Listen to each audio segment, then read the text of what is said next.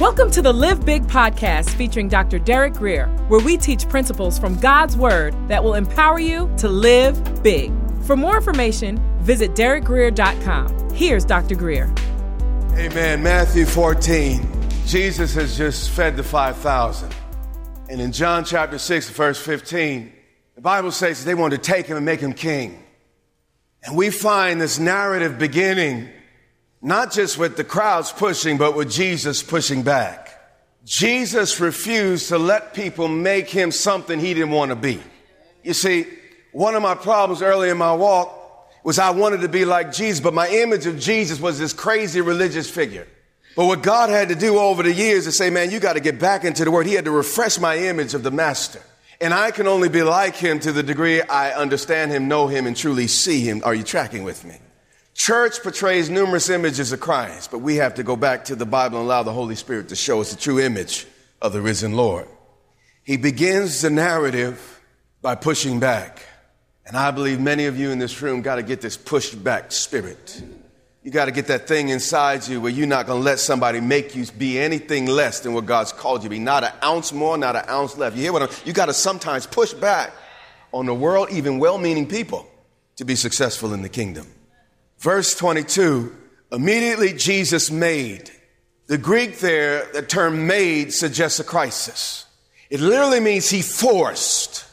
And when we understand the context, we understand that Christ was a counterforce.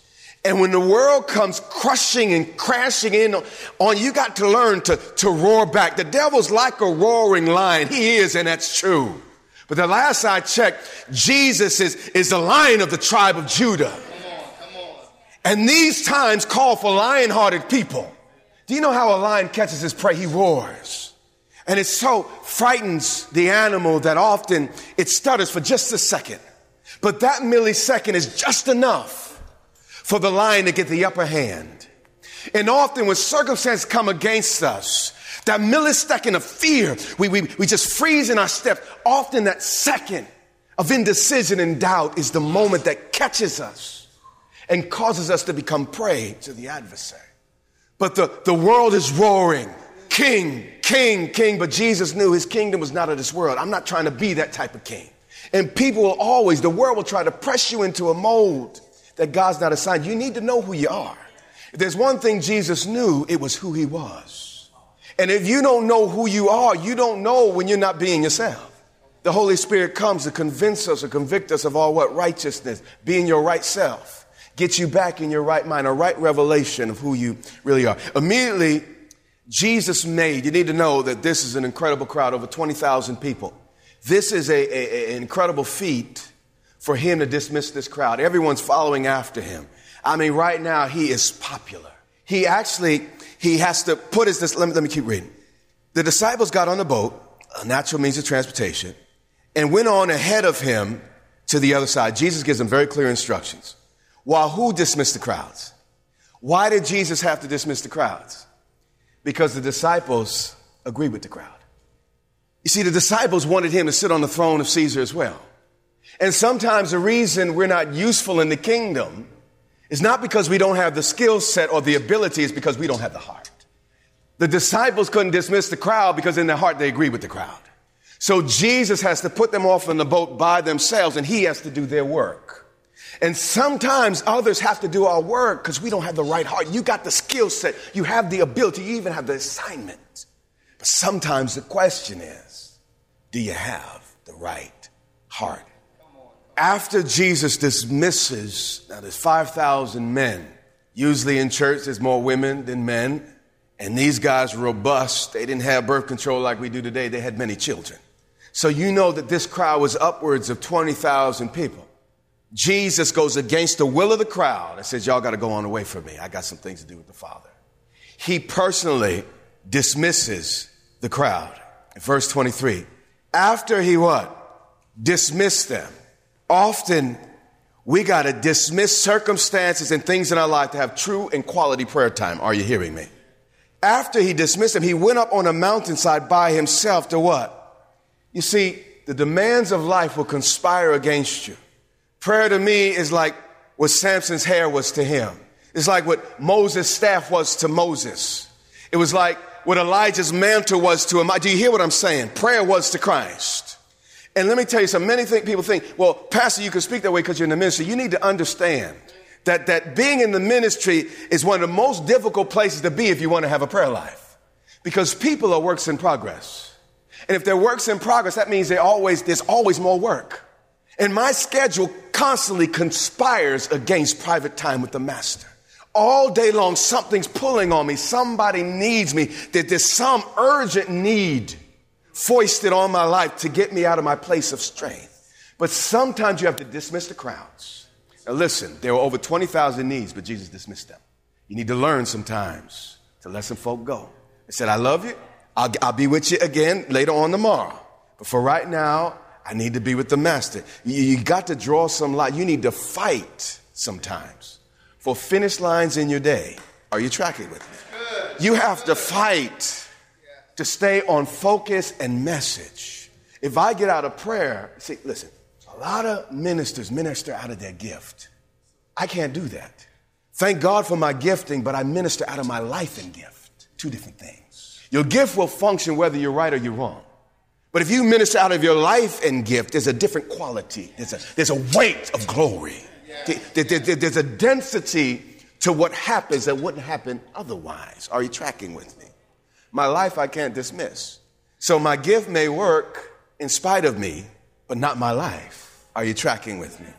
After he had dismissed them, he went up on the mountainside by himself to pray. Now we see an example of true spiritual leadership. While his disciples are at sea, he's up the mountain at prayer. And my strongest place, believe it or not, is not in the pulpit. It's in the prayer closet. Many of the issues we face at sea, if we would spend enough time in the prayer closet, we know how to handle the storm. Are you hearing me? Many people say, well, Pastor, preach again. No. Listen, if you really want me to help you, you need me to get before the Father calling on that name. You hear what I'm saying? When evening had come, now around 6 o'clock, he dismissed these folk. Twilight began to fall. By 6 o'clock, all the crowds are gone. I'm sorry, by 9 o'clock. Around this time, typically in the ministry of Christ, this is when he reserved and cut out time to speak to his disciples. Now, he preached great messages to the crowds, but he saved the choice material, if you will, but the real meaning of the message he broke down when he had special and secret meetings with his disciples. But the Bible goes on to mention the time of evening because he's trying to communicate something, because those of us that study the Bible closely, we understand this is the time that he typically teaches. But this particular time, this evening was reserved for the test. See, God will teach you because he loves you. But because he loves you, he'll also test you. Please hear me. He will not tempt you. But every good teacher will instruct you and then give you a test. The test is not to prove that you misunderstood. It's to prove that you did understand. See, if you have a real diamond on your finger, why are you concerned if, they try to scratch glass? It's real. And sometimes God permits life to test our metal, to cause everything surrounding us to come to understand that this is not phony. This is what? Real. They had sat for quite some time listening to him in the evening, but this particular evening was reserved for a test. The Bible emphasized again, he was there alone. But the boat was already a considerable distance from land, about 3.5 miles, buffeted by the waves because the wind was what? This may trouble us because of our pop theology. We think if God is with us, we'll never face nothing. But live long enough, you're going to find that is very far from true. I want you to notice that they obeyed Jesus. They were under his authority. You need to understand that they were not out of the will of God. And many people will sit on the sidelines, criticize, say, well, you're going through this particular crisis because God has not necessarily sent you. Not always true. The reality was Jesus told them to get, he sat them in the boats, told them to go on the other side. But sometimes even in the will of God, we face storms. And we look and say, Lord, if you were Lord, why did the storm come? Well, the storm came just to prove that what I'm teaching you is so. You say you believe in healing, so when you get that report, what's the big deal? Or is it just a doctrine? Were you just trying to be Pentecostal charismatic? Or is it something you believe? You understand? There's many things we can say doctrinally, but life has a way of testing our doctrine to determine the purity of it. Yes. Are you tracking with me? It says, but the boat was already a considerable distance from land. It was beaten by the waves because the wind was what? Against it. Now this sea was, it was the Sea of Gennesaret, the Sea of Galilee, the Sea of Tiberias. The Bible calls it numerous names. But what we know about this sea, because we've taught it before, is that it's beneath sea level. And when a north wind would blow from Europe or thereabouts, it would hit the hot air that was right above the lake. And often there would be a collision and it would cause pressure to rise. And sometimes the air would begin to turn, and storms were sudden on this particular sea. So Jesus intentionally sends them out into a boat, into a storm. And what's interesting is Jesus goes high enough where he can pray to the Father, but he's high enough also where he can see the boat. So Jesus makes sure, Jesus is watching. He has his eye on them just like he has his eye on you. He is watching you. He's watching you carefully. But he knows sometimes if he rescues you too quickly, you'll never grow strong. Sometimes if I help my children too quickly, they'll not grow strong. Sometimes when they come off the field, Brother Frank, whining and crying, I need to say, just get up and man, boy, suck it up. There you go, suck it up. Because there's greatness in you, boy. And I'm not going to mama it out you. Sometimes we need mothering, but sometimes we need daddies in our lives. And Jesus, he saw them guys in the storm. It was probably raining on the shore, but, if you've ever been, on the beach when a storm is further out in the ocean, you can see the gray and you can see the wind and the water vapors up on top of the water. So Jesus saw, but he didn't come. Don't say, well, God, if you knew what was going on. No. God knows what's going on.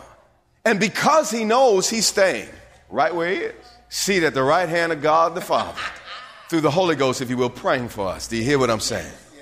Jesus, it says he's praying at 9. When we get into the story, the narrative, we're going to find that they've been rowing for a long time. It's not until 3 o'clock in the morning that Jesus begins to do anything.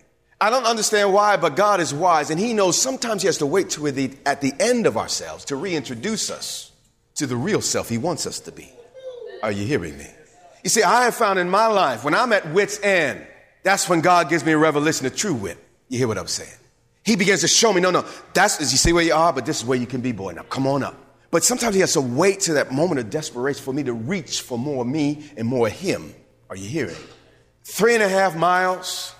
They were buffeted because of the winds and the waves. But I want you to notice here, the good thing about the disciples is they could have very easily stopped rowing. They could have said, well, just let the wind drive us and it will take us back to shore. Typically, when you're at sea, that's what you do. You'll pick up anchor if it gets too strong, and that's what Paul did. Remember that particular chapter in Acts? They just went with the wind. But the disciples are obedient to the word of God. So here they are. They're dutifully, rowing against the wind. And you see, God sometimes lets things happen to see how much row is in you. Do you understand? See, he lets stuff rise in our life to see, will you let me rise in you? Lift up your heads, all ye gates, ye everlasting. Let there be a rising up. You hear what I'm saying? Within us. See, sometimes, I feel like I'm belaboring the point, but sometimes it's important. God will intentionally just kind of back away. It's not because he doesn't love you, it's because he loves you. Okay, supernatural. We get this messed up. God is supernatural. Super from the Latin or Greek, I don't recall, supra, above. We think that if we worship God and follow God, we'll always be above the natural. Not true. They begin in a boat, but Peter ends walking on water. They were trying to cross the Jordan River to enter into the promised land. What happened? The priest went in with the Ark of the Covenant and got wet up to the breast. And then God opened the waters. Often God says, man, you do everything you can. And then when you get to the end of what you can do, let me show you what I can do. In other words, you do what's natural. Once you get far enough into the deep, I will come with what's super. Do you hear? And all the supernatural is God adding his super to our natural, but they're never to be apart. I'm always a natural man. If I ever become an unnatural man, I would be, translated up in glory. You never see me again. Jesus was a natural man, got hungry even though he was God taking on flesh. But what God did is the anointing of God was upon him, added his super to Christ's perfect natural. So you cannot be spiritually right or spiritually flow with God until you get your natural together. That's why God got to deal with character. That's why God got to get you looking in the mirror to deal with you. Because if your natural's all messed up and God adds super to it, it just poisons the whole thing. And that's what many of us do in the church.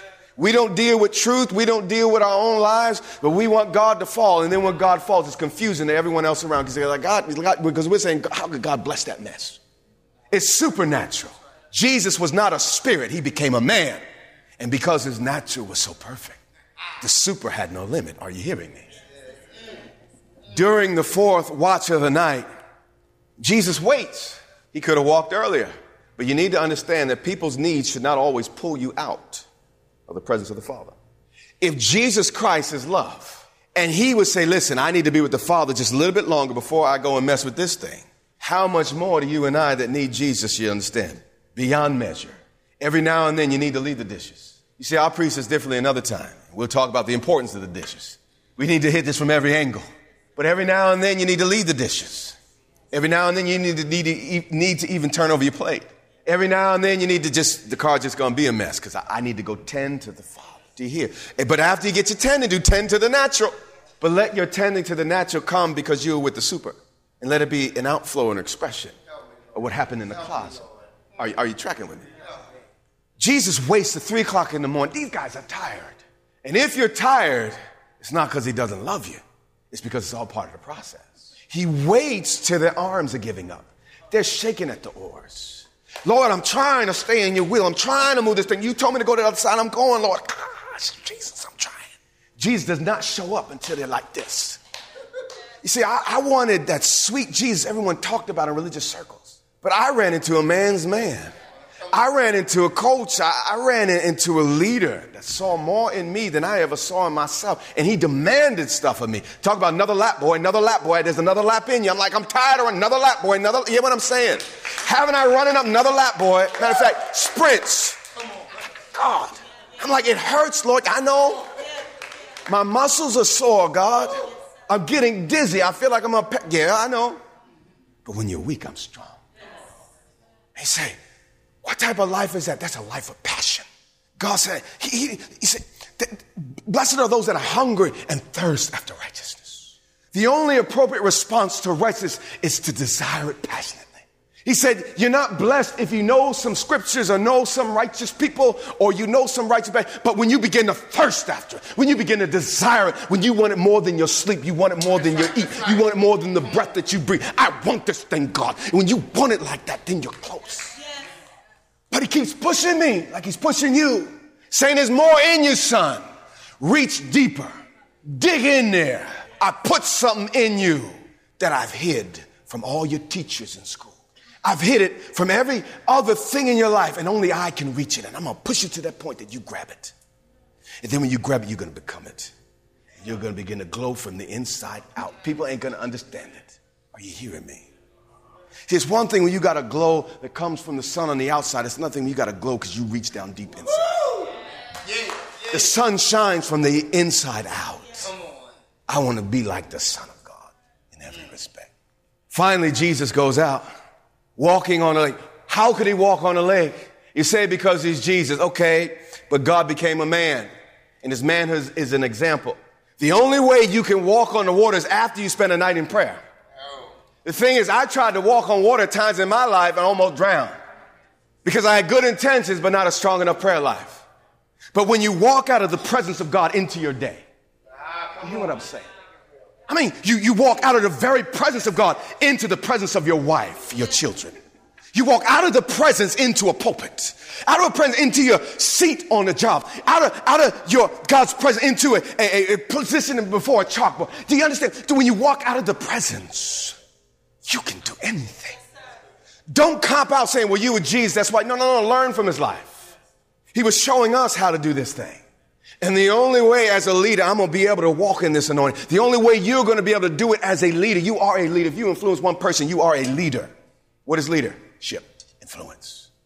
If you influence one person, you're a leader. My prayer is that your leadership comes out of the very presence of God. And as a leader, you can do the super above natural. Do you understand? Jesus went out to them walking on the lake. When the disciples looked at them or saw them, they were terrified. And he said, it's a ghost. They said, and they cried out in fear. God wants to do some things that you don't have categories for. Where do I fit this? You know, we have file cabinets in our minds. This experience goes here and here, okay, here. But what do you do when you don't even have you certainly don't have a file. You don't even have a cabinet to fit a man walking on water towards your boat. Do you hear me? But God wants to destroy our categories, our limitations. Are you hearing me? He wants to do some things. And see, this is not good preaching. This is truth. He wants to do some things that you have no categories. God's doing some things in my life I don't even know how to explain no more. How did this, God? It's like, man, I've been trying to get you for 40 odd years to a place where you have no explanation. Well, all you, God. Truly, you know, I can give you, you know, skills and insights on how to stay married. But if I'm really honest, all these years, God. Man, I could talk to you about parenting, know some things. I can talk to you a bit about how to make money, know some things. If I'm really honest, God. Because some of it defies categories. You got to go into talking in tongues because you can't say it. You can't say it. You can't explain it. So how do you understand? That's where you go. All you can do is point God, you know, him. He did it. He did it. Jesus destroys their categories. He's about to take them to a new level of leadership. And whenever God takes you to a new level of leadership, there's often a test. And in that test, it untangles and destroys things that were set in your brain that weren't right. And you see, sometimes God comes specifically to knock over golden calves and to knock over, you know, sacred cows. So he's messing up these Jewish boys. These Jewish boys know the Bible too, by the way. He's messing up all their concepts. All the concept of what God is, what man can do. It's all confusing here. They don't know what to do. But the other thing you notice here is they seem to give more credit to the devil than God. Many of us are like that. You have been listening to the Live Big podcast with Dr. Derek Grier. For more information, visit DerekGrier.com or follow Dr. Grier on social media.